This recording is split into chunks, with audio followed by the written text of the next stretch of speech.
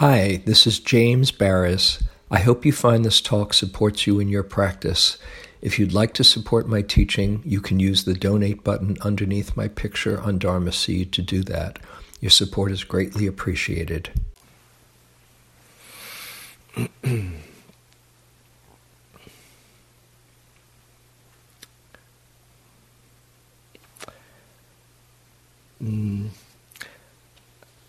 A few nights ago, I spoke about trust and about various strategies that one can use in practice, and to trust your own inner experience. Tonight, I want to talk not so much about the various strategies, but just seeing that there are many views that we can have that we shouldn't necessarily trust, but to get beyond the views. In the Metta Sutta, where it says, by not holding to fixed views, one is not born again into this world. And I wanted to explore this idea of not holding to fixed views, how you can get in touch with a place to rest in and really trust when we see through whatever views we might be holding on to. I want to start by reading a favorite passage of mine from Zen Mind, Beginner's Mind, as we explore one of these views. This is Suzuki Roshi saying, "In our scriptures it is said that there are 4 kinds of horses: excellent ones, good ones, poor ones, and bad ones. The best horse will run slow and fast, right and left at the driver's will, before it sees the shadow of the whip. The second best will run as well as the first one does, just before the whip reaches its skin. The third will run when it feels pain on its body. The fourth will run after the pain penetrates to the marrow of its bones. You can imagine how difficult it is for the fourth one to learn how to run." When we hear this story, almost all of us want to be the best horse. And if it's impossible to be the best one, we want to be the second best. That is, I think, the usual understanding of this story and of practice. You may think that when you sit in meditation, you'll find out whether you're one of the best horses or one of the worst ones. Here, however, there is a misunderstanding of practice. If you think the aim of practice is to train you to become one of the best horses, you will have a big problem. This is not the right understanding. If you practice in the right way, it does not matter whether you are the best horse or the worst one. When you consider the compassion of the Buddha, how do you think the Buddha would feel about the 4 kinds of horses? He'd probably have more sympathy and compassion for the worst one than for the best one. When you are determined to practice with the great mind of a Buddha, you will find the worst horse is often the most valuable one. In your very imperfections, you will find the basis for your firm, way-seeking mind. Those who can sit perfectly, physically, usually take more time to obtain the true way of practice, the actual feeling of practice, the marrow of practice. But those who find great difficulties in practicing will find more meaning in it. So I think that sometimes the best horse may be the worst horse, and the worst horse can be the best one." Isn't that comforting? Unless you happen to be sitting in full lotus, no sweat. We have so many different ideas of what good practice is or not good practice, and this is one of the views I want to explore. This idea of how we're doing compared to everyone else. Have you seen it? Has it ever arisen? there you are doing walking meditation. Oh my God, look how slow they're going. What a great yogi. Or who do they think they're trying to impress?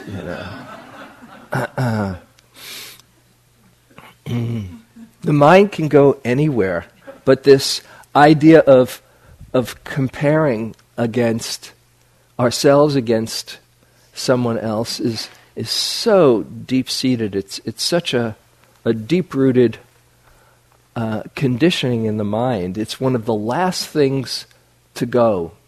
This comparing and judging what in the Buddhist teachings is called the conceit of I am. And the word conceit here doesn't necessarily refer to being above or better than, but any kind of comparing. And you might feel comforted to know that in this model of enlightenment, in the classical Theravadan model, there are 4 stages of enlightenment, the 4th one being a fully enlightened being. At the 3rd stage of enlightenment, there's still the conceit of I am. There's still comparing in the mind. So if you have it, it just means you're no higher than 3rd stage. You can just it's one way of looking at it. It's very, very deep, though. And I want to read to you a passage from the Buddha. One who thinks oneself equal to others or superior or inferior for that very reason disputes. But one who is unmoved under those 3 conditions, for that person the notions equal, superior, and inferior do not exist. For one who is free from such views, there are no ties. For one who is delivered by understanding, there are no follies. But those who grasp after views and philosophical opinions, they wander about in the world annoying people. And you know who we annoy most of all, of course, is ourselves. It's amazing how we can get ourselves into a tizzy believing one thought, and that's it. All kinds of ideas and opinions about ourselves and others, particularly in this setting. How am I doing? Am I progressing in my practice? Am I regressing in my practice? How am I compared to everyone around me? What's the right way to practice? The amazing thing is that even though we can be filled with doubt in our minds, when we have those kinds of thoughts, we take them to be real. If we would doubt those kinds of thoughts, everything would be fine, right? Isn't it a paradox that, I don't know if I'm doing right. Oh, I'm filled with doubt. Oh, that means that blah, blah, blah. Yeah, that's right. Why do we take those thoughts to be real and the other ones filled with doubt? I would suggest you switching your doubt to the doubting thoughts.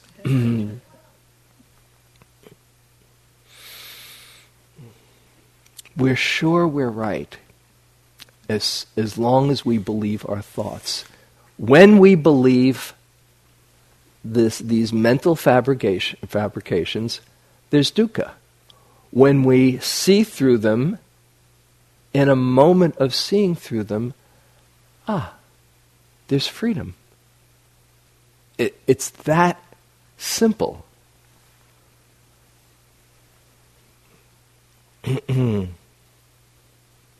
A number of years ago, I took my mom to hear Sylvia Borstein give a talk down at her Wednesday morning sitting. It was great, and I've told you about my mom already, and she was a real character. And Sylvia gave this talk in which her new practice was saying to herself, I could be wrong. I could be wrong. You might try that one on as a practice. Well, my mother loved the talk. And I said, what'd you think of that? She said, that thought has never occurred to me before.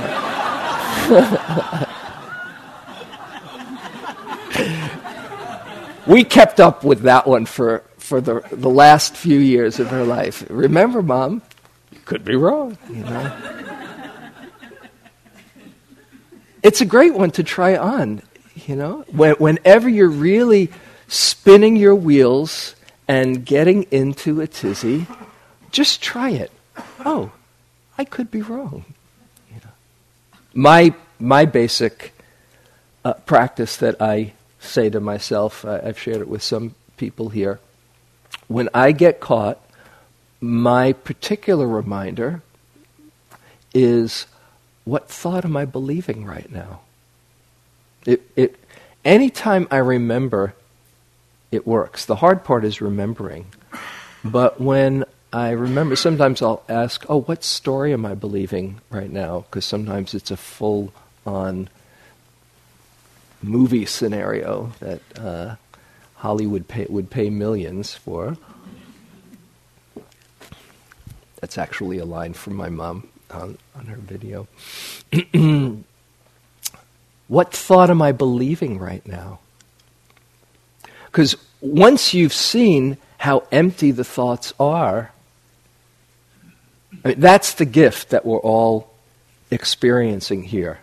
You see it again and again and again. How many times do you have to see it before you finally get it while you're in the middle of it? Oh, I'm just creating this story that I'm believing. In the moment you see it, how freeing it is. And notice the particular thoughts that you find yourself caught up in. If I try harder, then I'll be a good yogi. If I sit longer, then I'll be doing practice well. If I slow down, that'll be the way to do it. If I just act naturally, that'll be the secret. And certainly there's all kinds of skillful means and skillful strategies. And like I was saying a few nights ago, to really listen to where those voices are coming from.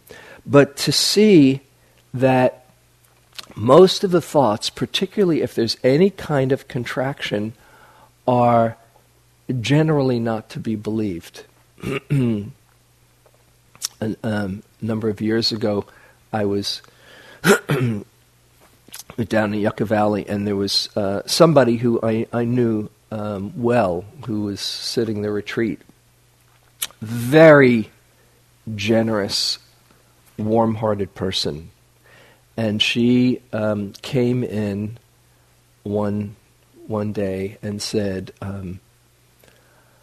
I cannot do metta at all. I know why I can't do metta. Because I was not loved when I was a child.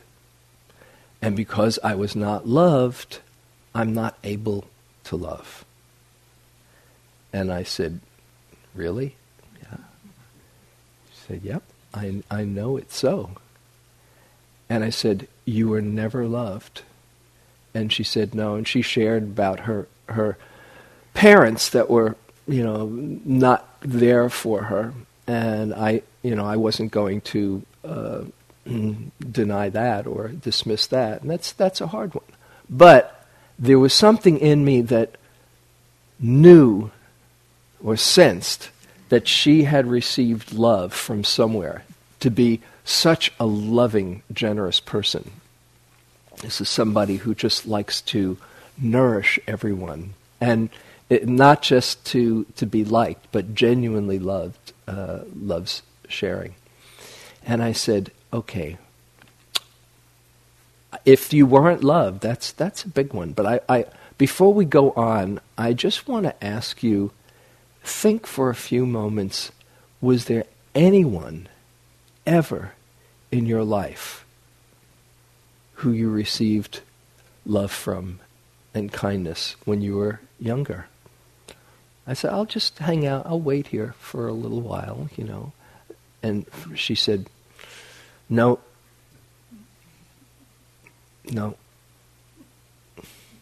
And then after about half a minute, she said, her eyes kind of lit up and said, oh, well, maybe there was someone. I said, who?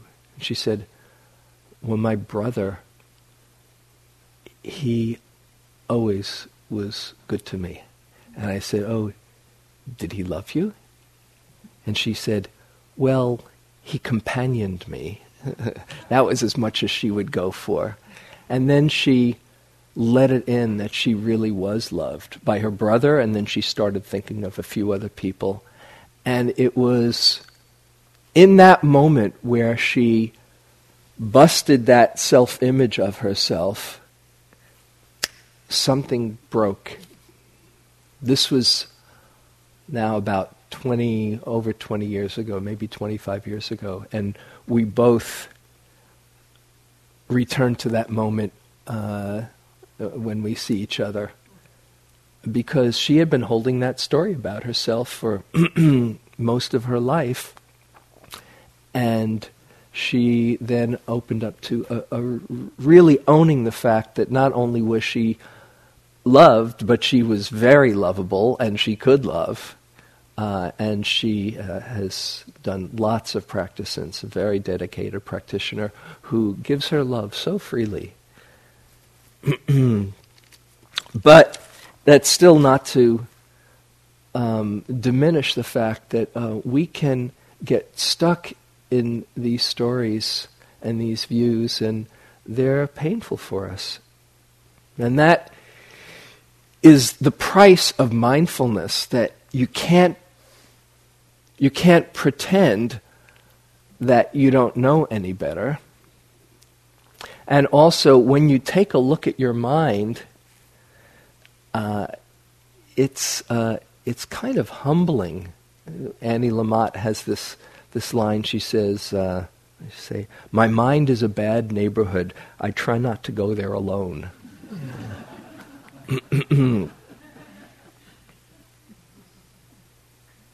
How many times have you realized that you were lost in a reality that you were sure was true? How many times have you seen it? Every time you go through one of the sine curves, and there you go. You were down in the depths for a while, and then you come out the other end, and you look back and say, "Oh wow, where was I?" And then you say, "Wow, I finally got clear. Cool." And then you go down again, you say, "Oh, I know this is true." How many times do you have to go through that before you see? And then, I can't believe I got hooked so badly. When will I ever learn? Or, what's worse is, while we're in the middle of it, we might even get a sense that we're creating a prison for us. You come into an interview, and probably the person on the other end will maybe give another reality check. Are you sure that thought is true? Is there perhaps another way to hold your reality that's not a hell realm? Just a gentle invitation, And even though you still find yourself caught, which is the most humbling of all. Oh my God, I know better, but here I am caught in it. And to be really honoring the fact that not only does our mind create reality, but our bodies also. are familiar with that reality. And so we get locked in even a visceral feeling of that reality. And the contraction can just be like home. That's so familiar. And it might be new territory to go out of that. It can be scary. This has come up a number of times. Who am I without my suffering? Who am I without my neuroses? Ram Dass says that after all these decades of practice, he still has his neuroses, but he's just become a connoisseur of his neuroses. And if you can become a connoisseur, oh yeah, there's that one. There's tape 17, not worthy to be on this planet. And seeing it, there's some freedom in it. So I wanted to share with you a few possibilities of a few attitudes in working with this particular one, and then I want to share some other views that we can get caught in. One is it can be so humbling to see our minds.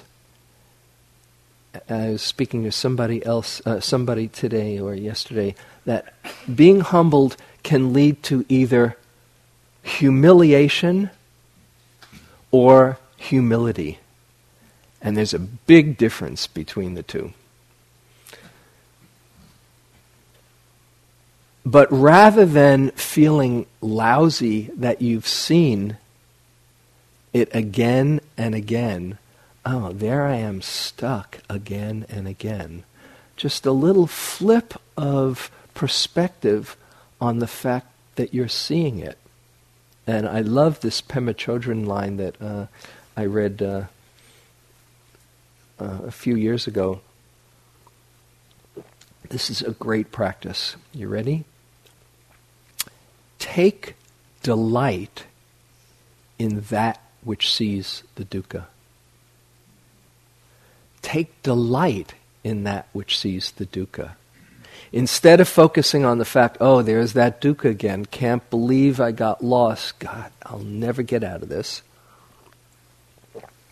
It's, oh, I see you. Fantastic. It's like the Buddha saying, I see you, Mara. The Buddha isn't freaking out because Mara's come and visited him. He just sees, oh, I see you. And in fact, I'm sure everybody knows about Mara coming to visit the Buddha just before he was enlightened. Well, also in one of the collections, the Samyutta Nikaya, there's a number of short vignettes where Mara comes and visits the Buddha after he's enlightened. Not just before, after he's enlightened. And one of these, he comes and he says something like, you call yourself an ascetic? You call yourself a renunciate? You're sleeping 4 hours a night. What kind of a wimp are you? And the Buddha says, I see you, Mara. And Mara kind of slinks away. There's a lot of those similar, in that similar vein. If Mara can come and visit the Buddha, cut yourself a little slack. It's not the fact that you have those thoughts. It's freeing to realize I can see it. Oh, that's what the mind is doing. And if you take delight in the fact that you're seeing it, instead of judging yourself for having it, when you judge yourself for having it, you just compound the problem. And the famous teaching of the second arrow on top of the first one. The first arrow, oh, this is painful. And then the second one is, I'm so pathetic for having this painful feeling. And you compound it with a judgment. You don't have to do that. In fact, taking delight in that which sees the dukkha. Oh, I see it. And every time you can see it with that kindness and that compassion, you're not feeding the contraction. And there is freedom. So what I often say is be amazed and amused at the mind. It's a great attitude to take. Having a sense of humor makes a big difference when you're doing this. Huge. Because then you can be in on the joke instead of the butt of the joke, you know? And if you can switch from, oh God, look at my mind, to, oh, look at how the mind works. Look at that. Look at how the mind works. Amazing. Then there's a lightness about it. Then you're not taking it so personally. Like Guy was talking the other night about unentangled knowing. This is unentangled knowing. This is one dimension of unentangled knowing, where you know that the mind has just created something that it got hooked in. And the unentangled part is just seeing it clearly. Oh, that's what's happening. And it's available every moment that you remember. As one retreatant here has been reminding herself, it's just a half breath away. It's just a half breath away. Have you seen that? Where in a moment you just wake up, oh wow, I was lost. Just a half breath away. Doesn't matter how long you've been gone or where you've been gone, what depths you've been gone to. In one moment, here I am. I like the image that I like is like pressing the clear button on a calculator. You know, it doesn't matter how complicated the numbers get, even past the E. You press that clear, that C button, fresh start. Here we are again. Isn't that cool? That's a moment of mindfulness, of unentangled knowing, where you just see, oh, the mind was doing its thing, and here's freedom here. Just one thought away. The corollary to that is that no matter how clear you are, getting lost is just one moment away. So we got to be, tricky. This is tricky. There's a line in India that I love. Even a 93-year-old saint isn't safe. Even a 93-year-old saint, just one thought away. Hey, I'm a saint. Watch out. So it's kind of a binary function. You're either here or you're lost. And when you're lost, half breath away, come back to here. That's it. One thing that this requires and is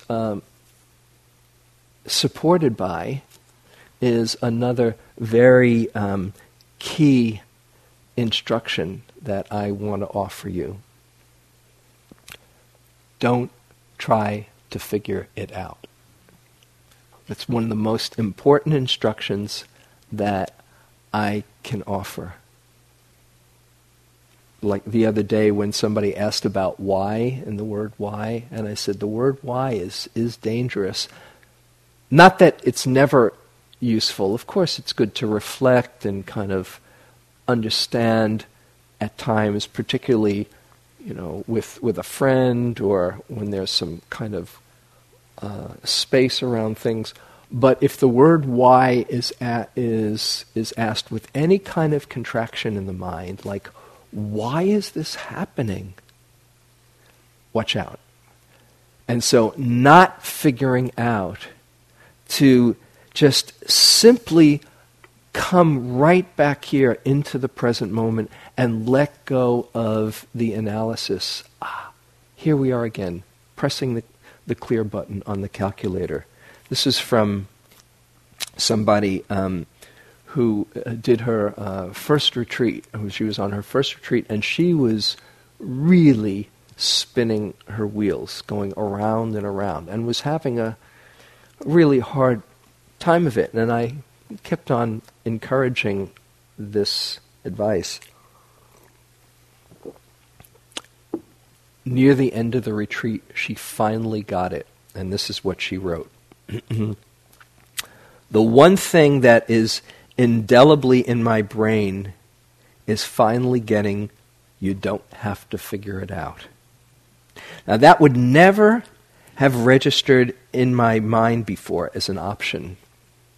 Yesterday, I was walking and struggling in my brain, thinking round and round, and this voice came into my head that said, you don't have to figure it out. And I stopped and closed my eyes and asked myself, what is true right now in this moment? And what was true was the rising and falling of my breath and various body sensations coming and going, and the rest will balance itself out in its own time, I thought to myself. And I resumed my walking. What a revelation. It's so simple.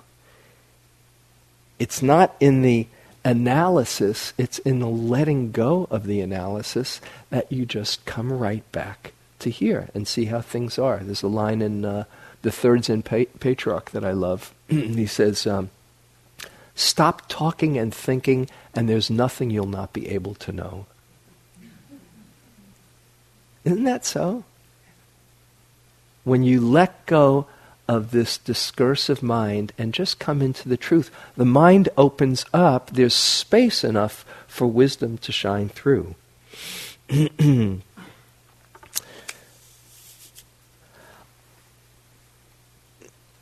Another, besides not figuring out, is to be curious, but not with an analytical mind, but just investigate how it works. Somebody was saying they were looking at their obsessive mind, and instead of being frustrated by it, just getting into the possibility of, how does an obsessive mind work? And in that kind of curiosity, there's a kind of interest where you're not taking it personally. You might see that keeps on being the key to not take it personally. And when I get caught, I might say something like, if it's obsession, obsessive Buddha, that's what's going on. Or frightened Buddha, that's what's here. Not, I'm such a fearful person. Just, frightened Buddha. Another view that we can have that I want to stress, that we can often get into, it happens so commonly in interviews, it comes up anyway, is thinking that you're the only one that gets yourself stuck in the places that you get stuck in. And everybody else is sitting here like a Buddha, clear, or certainly not with your particular flavor of neuroses, or to the extent that you have it. This is really taking it personally. It's not true. This is not true. And one of my favorite teachings of the Buddha, it's a practice attitude that I have. He says in this one discourse, in this fathom-long body, the whole of life is revealed. The suffering, the cause of suffering, the end of suffering, the path leading to the end of suffering. In this fathom-long body, the Dharma is revealed. The fathom-long, 6 feet, give or take a foot or so. In this fathom-long body, this is the laboratory that you have been issued to understand the human experience. And to the extent that you see it as a field of exploration, it gets kind of interesting. Instead of, oh, woe is me, it's, oh, how does it work? And I sometimes think of Grey's Anatomy, the book, not the TV series, but there's a book, Grey's Anatomy, that just describes how the human body works. And it's pretty much, given that we all have our unique variations, it's pretty much the same principles. That's why, doctors can go in and understand what's going on, because they've seen it in so many other bodies. Oh, this is pretty much how it works. Well, the Buddha was a kind of master physician for seeing how the mind works. Oh, this is how it gets caught. This is how it can become free. And you're not so different than everybody else. Just imagine when you get really stuck in your own stew, what it's like to reflect on the millions and millions of people who right in this moment are getting stuck in the same way. And if you just throw in how many people are believing your thoughts, then it ups to billions and billions of people. Because most everybody is walking around believing their thoughts. I said that in one of the Brahma Viharas. We are all walking around in our own reality that we are absolutely sure is true. And I mentioned in that Brahma Vihara about the Dalai Lama's teaching that if somebody is doing something that is upsetting to you, understand they're not doing it generally to upset you. It's just that their internal reality is intersecting with your internal reality in a way that does not match your hopes and expectations. But we are all walking around with our internal reality, and the freedom comes in seeing, oh, that's what most everybody is caught up in. How wonderful to see it.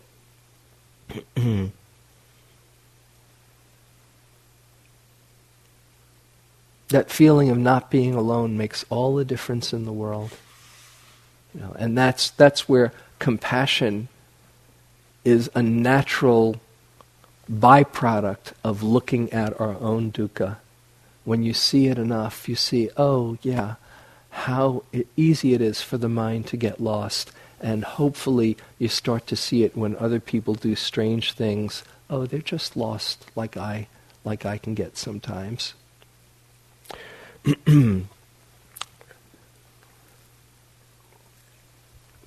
So, although there's a commonality to the way the mind works, I also want to address another idea that we can have, and that is that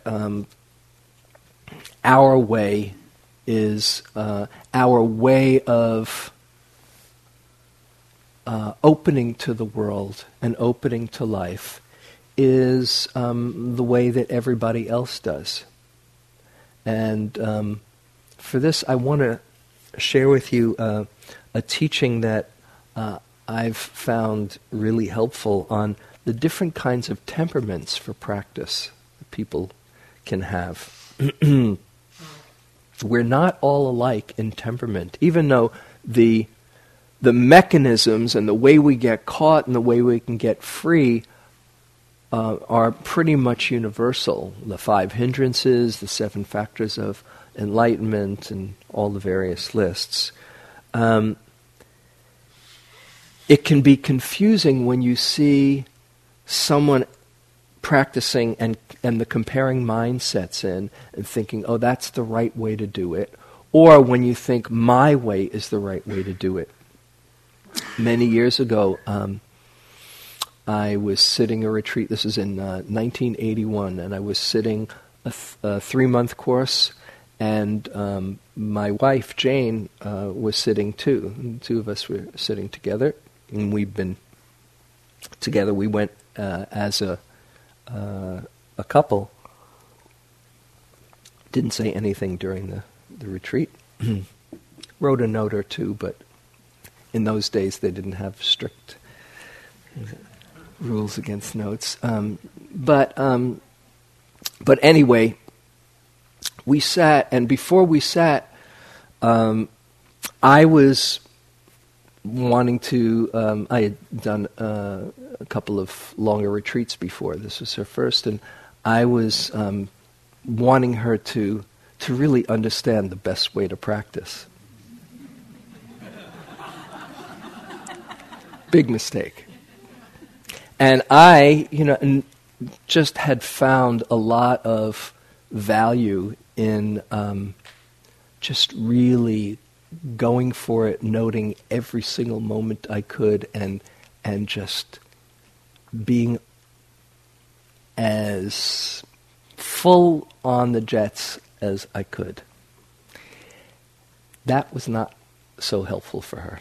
And in fact, I was just saying, hey, this is the way it's worked for me, but thinking, I might try this too. And she tried to do it that way and ended up needing to take some medication for a pre-ulcer condition that was happening. And Joseph kept on saying, that's his way, just do it your way, right? And it was a revelation after the retreat for both of us. In fact, from that point on, I became so attuned to acknowledge there's so many different ways to practice. There's not a one right way and a one temperament. And she got into really listening to herself and trusting herself instead of thinking that I knew better, which had its downsides, But it was good in the long run.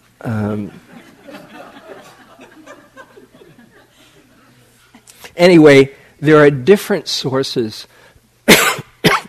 of motivation and different temperaments that I wanted to share with you,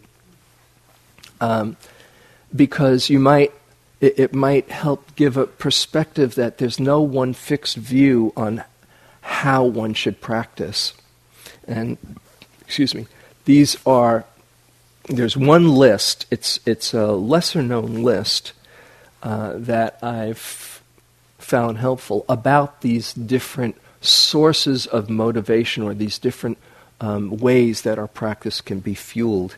And this is a list called the 4 Iddhipadas. Iddhipada. The 4 Iddhipadas, or bases of success, or bases of power. And it's actually the one part of a bigger list, a list of lists. You've heard most of the other ones, the 37 qualities of awakening, which include the Eightfold Path, the 7 factors of enlightenment, the 5 faculties, the 4 wise efforts I spoke of the first talk, 4 foundations of mindfulness, 5 powers which the 5 faculties become, and then there's these 4 Iddhipadas, or bases of success. And they talk about the different qualities and temperaments that we can go into in our practice. And I also want to say that at different times we can be motivated in different ways, and it's not so neat that, this is my way and the other one isn't. We're a combination, but you might find one or another being more your your way of practicing and what comes naturally to you. So I'll mention them briefly. The first one is, and the word iddhi is kind of like the word siddhi, S-I-D-D-H-I, which is power. Somebody has siddhis, they have powers. So this is the Pali, an Iddhipada, basis of power. The first one is called Chanda Iddhipada. And Chanda is translated as zeal or enthusiasm. And just a real desire, a kind of enthusiasm and excitement and kind of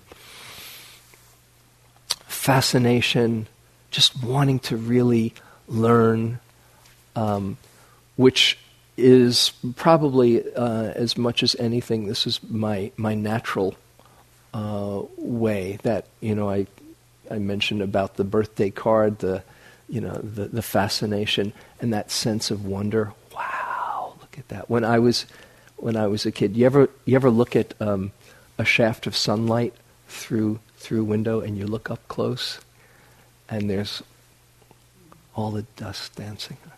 Wow. I used to spend a fair amount of time when I was a kid, and if somebody said, "What are you looking at?" And it doesn't sound so exciting. Oh, I'm watching dust. But it can be really fascinating. Anything can be fascinating if you look carefully enough, and probably you've touched that even if this isn't your particular temperament. But if you have that kind of more passionate kind of a personality, then it can be very a great source of just wanting to understand. Like that example I gave the other night, and Joseph saying the tip of the iceberg. Oh, it's like the tip of the iceberg. Yeah. And if you have that, if that comes naturally to you, it's a wonderful source of energy. You just want to discover, just for the fun of it. I find it helpful to have the attitude of practice, I might have mentioned this before, to make it like a game. Oh, let's see how mindful we can be this period. Or let's just check it out, just for the fun of it. What is the breath really like? And that kind of passion, that was the thing that actually got me to practice when it was a turning point in my early on in my practice, the first summer of hearing the Dharma at Naropa Institute. And I came in one day and I was wearing my New York Knicks t-shirt. And I was a season ticket holder to the New York Knicks. Some of my most intense moments in my life happened in Madison Square Garden. And I was sitting there, and I just remembered that I had my Knicks shirt on. I'm not a Knicks fan, by the way, these days. I'm a Warriors fan, but still a basketball fan. And I thought, oh, gosh, what if I go to a game and I don't really have the same enthusiasm? And I mustered up the courage to speak to Joseph for the first time, and I said, excuse me, and I was kind of in awe of him, but I said, I want to ask you something that's kind of an important question to me. I'm a season ticket holder. Am I going to be going to Madison Square Garden and say, nice shot, Frazier. Good pass, Havlicek. No matter what side they're on. Because I don't know if I'm ready to sign up for it. That. And Joseph gave great answer, as he usually did. He said, you'll still feel the passion probably, but you'll get over a loss sooner. I said, okay, I'm in. I'm going for it. Anyway, if you have that kind of an enthusiasm, if that's your style, great. If you don't, it's okay. It's not the only way. And you might have heard me say that, and you say, that's not me, works for him, but I just can't get it up for that. That's the first, Chanda Iddhipada. Another of these Iddhipadas is, the second one is called Virya Iddhipada, and Virya usually means energy. And what it means in this instance is a willingness to make the effort no matter what. A willingness to endure hardship, to just be there with a constancy and a determination, a resolve, like adhitthana is a perfection of resolve. This is the Buddha who probably had all of these, but this was particularly one that he had in spades. This is what he said. Looking back, he was talking about how he approached practice. If the end is attainable by human effort, I will not rest or relax until it is attained. Let only my skin and sinews and bones remain. Let my flesh and blood dry up. I will not stop the course of my effort until I win that which may be won by human ability, human effort, human exertion. Wow. You might not have that kind of a determination, and don't downgrade yourself if you don't. But if you're the kind of person that says, I'm going to hang in there with this, if you can do it with a light and loving touch, it can be very skillful. There's a kind of courage that we can sometimes access and that some people have more naturally than others. It's wonderful. Ajahn Sumedho, who we've quoted from, I remember hearing a story of sitting in his kuti, and there were bees in his kuti, and after a while he stopped trying to get rid of the bees, and there he was, let them sting me, and they stung him. It's okay, I can be here with that. Wow. So, if this is your kind of a temperament, then value it and know what your limits are. You don't want to push beyond your limits. Then it's not so healthy. You want to be really wise with your adhitthana, with your determination, with your virya iddhipada. Another of these is called vimamsa iddhipada, which is a word that translates as investigation, but it's really having a sense of urgency. Like, I don't want to waste this time. And maybe you get in touch with that samvega that I spoke of earlier, the urgency. This is such an important, precious time. I want to not just be caught up in again and again in the same old futile looking for happiness in all the wrong places. And particularly this samvega can see how valuable it is, this human birth. The Buddha saying, we're like children playing with our toys in the attic and not realizing that the house is on fire. He was big on this. Wake up. And you perhaps know in Tibetan teachings, a very major teaching, the 4 mind changers that get us inspired to use our time. The preciousness of a human birth. It's so rare. You might say, rare? There's 7 billion of these. What's so rare about it? One fact that I got from Wes Nisker's book, Buddha's Nature, a really great book.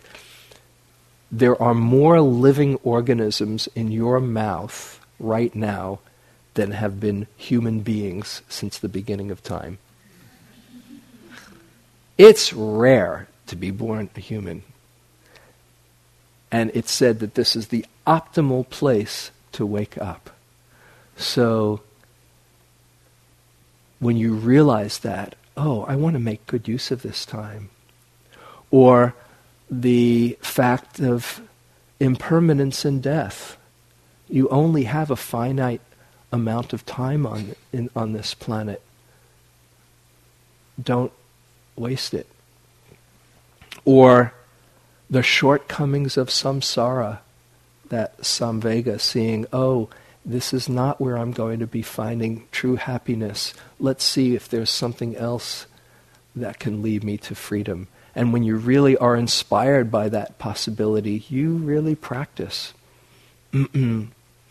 Or understanding karma, that in every moment you are sowing the seeds for more suffering or more happiness. Which direction do you want to go in? So that's what this vimamsa Iddhipada is. This sense of urgency that comes with seeing the bigger picture. And then finally, Citta Iddhipada. Citta, which usually is translated as heart, mind, like Carol said the other day, or mind or heart, citta. But in this particular approach to practice, you have fallen in love with the Dharma,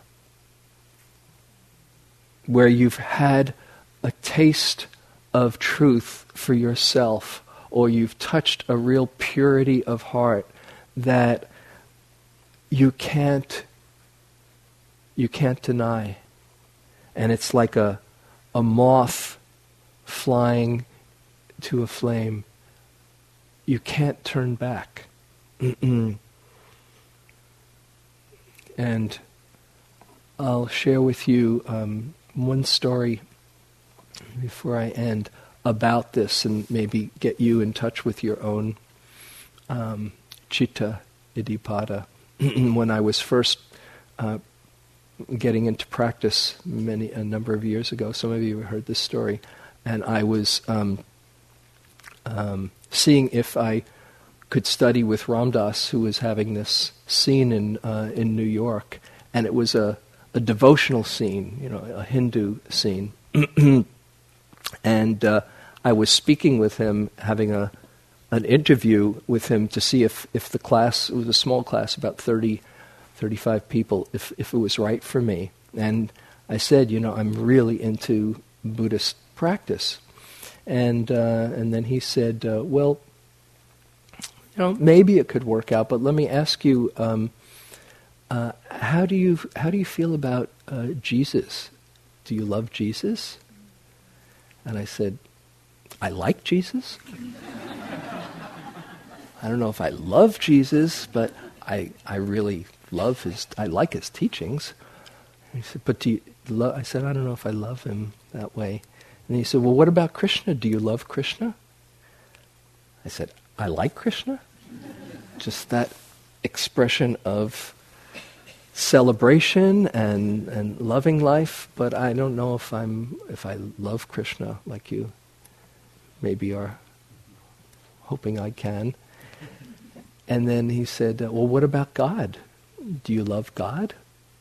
And I said, well, Ram Dass, I was brought up Jewish, and my idea of God was, maybe it was from a Bible book that I got, a picture book when I was very young, but God was this very powerful, masculine figure with a beard and a book and a pen, and saying, you're going to have a good day and you're not, and you're going to have a bad day. And it more put the fear of God into me than the love of God. So I translate the word God. When I hear that, I think of the Dharma.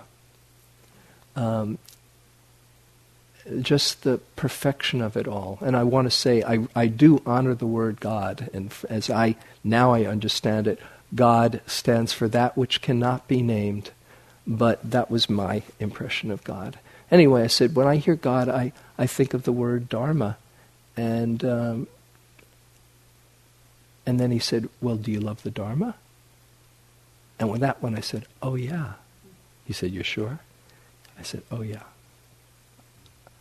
And then he said, have you ever told the Dharma you loved it?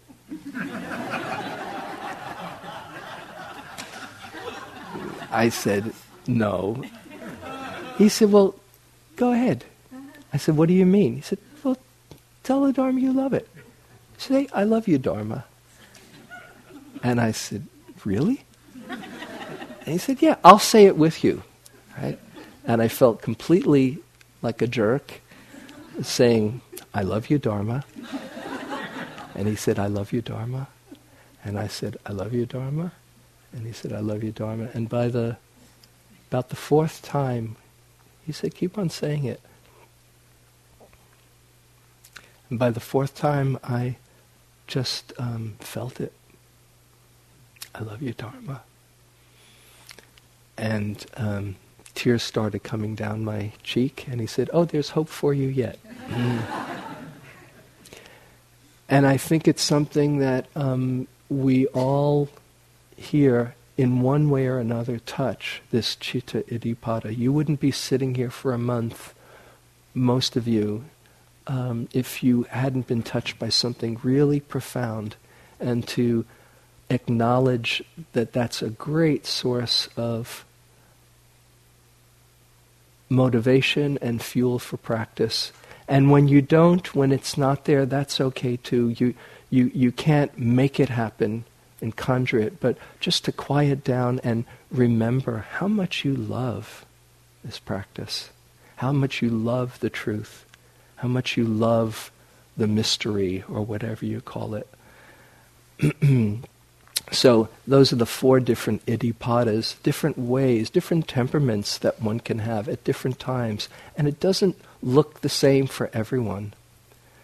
So you can let go of the views you have about what's right approach, what's the right way to practice, how am I doing compared with others, and just stay connected to what's true for you, but let go of believing in the views.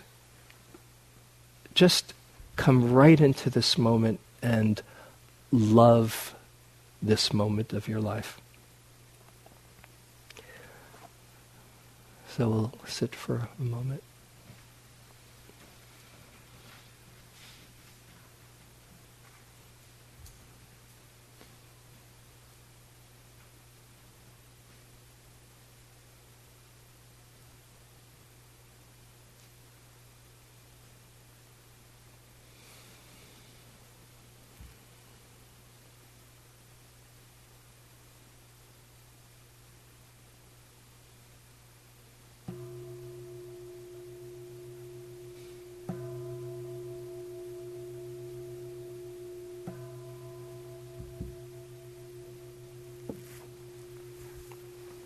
Thank you for your kind attention.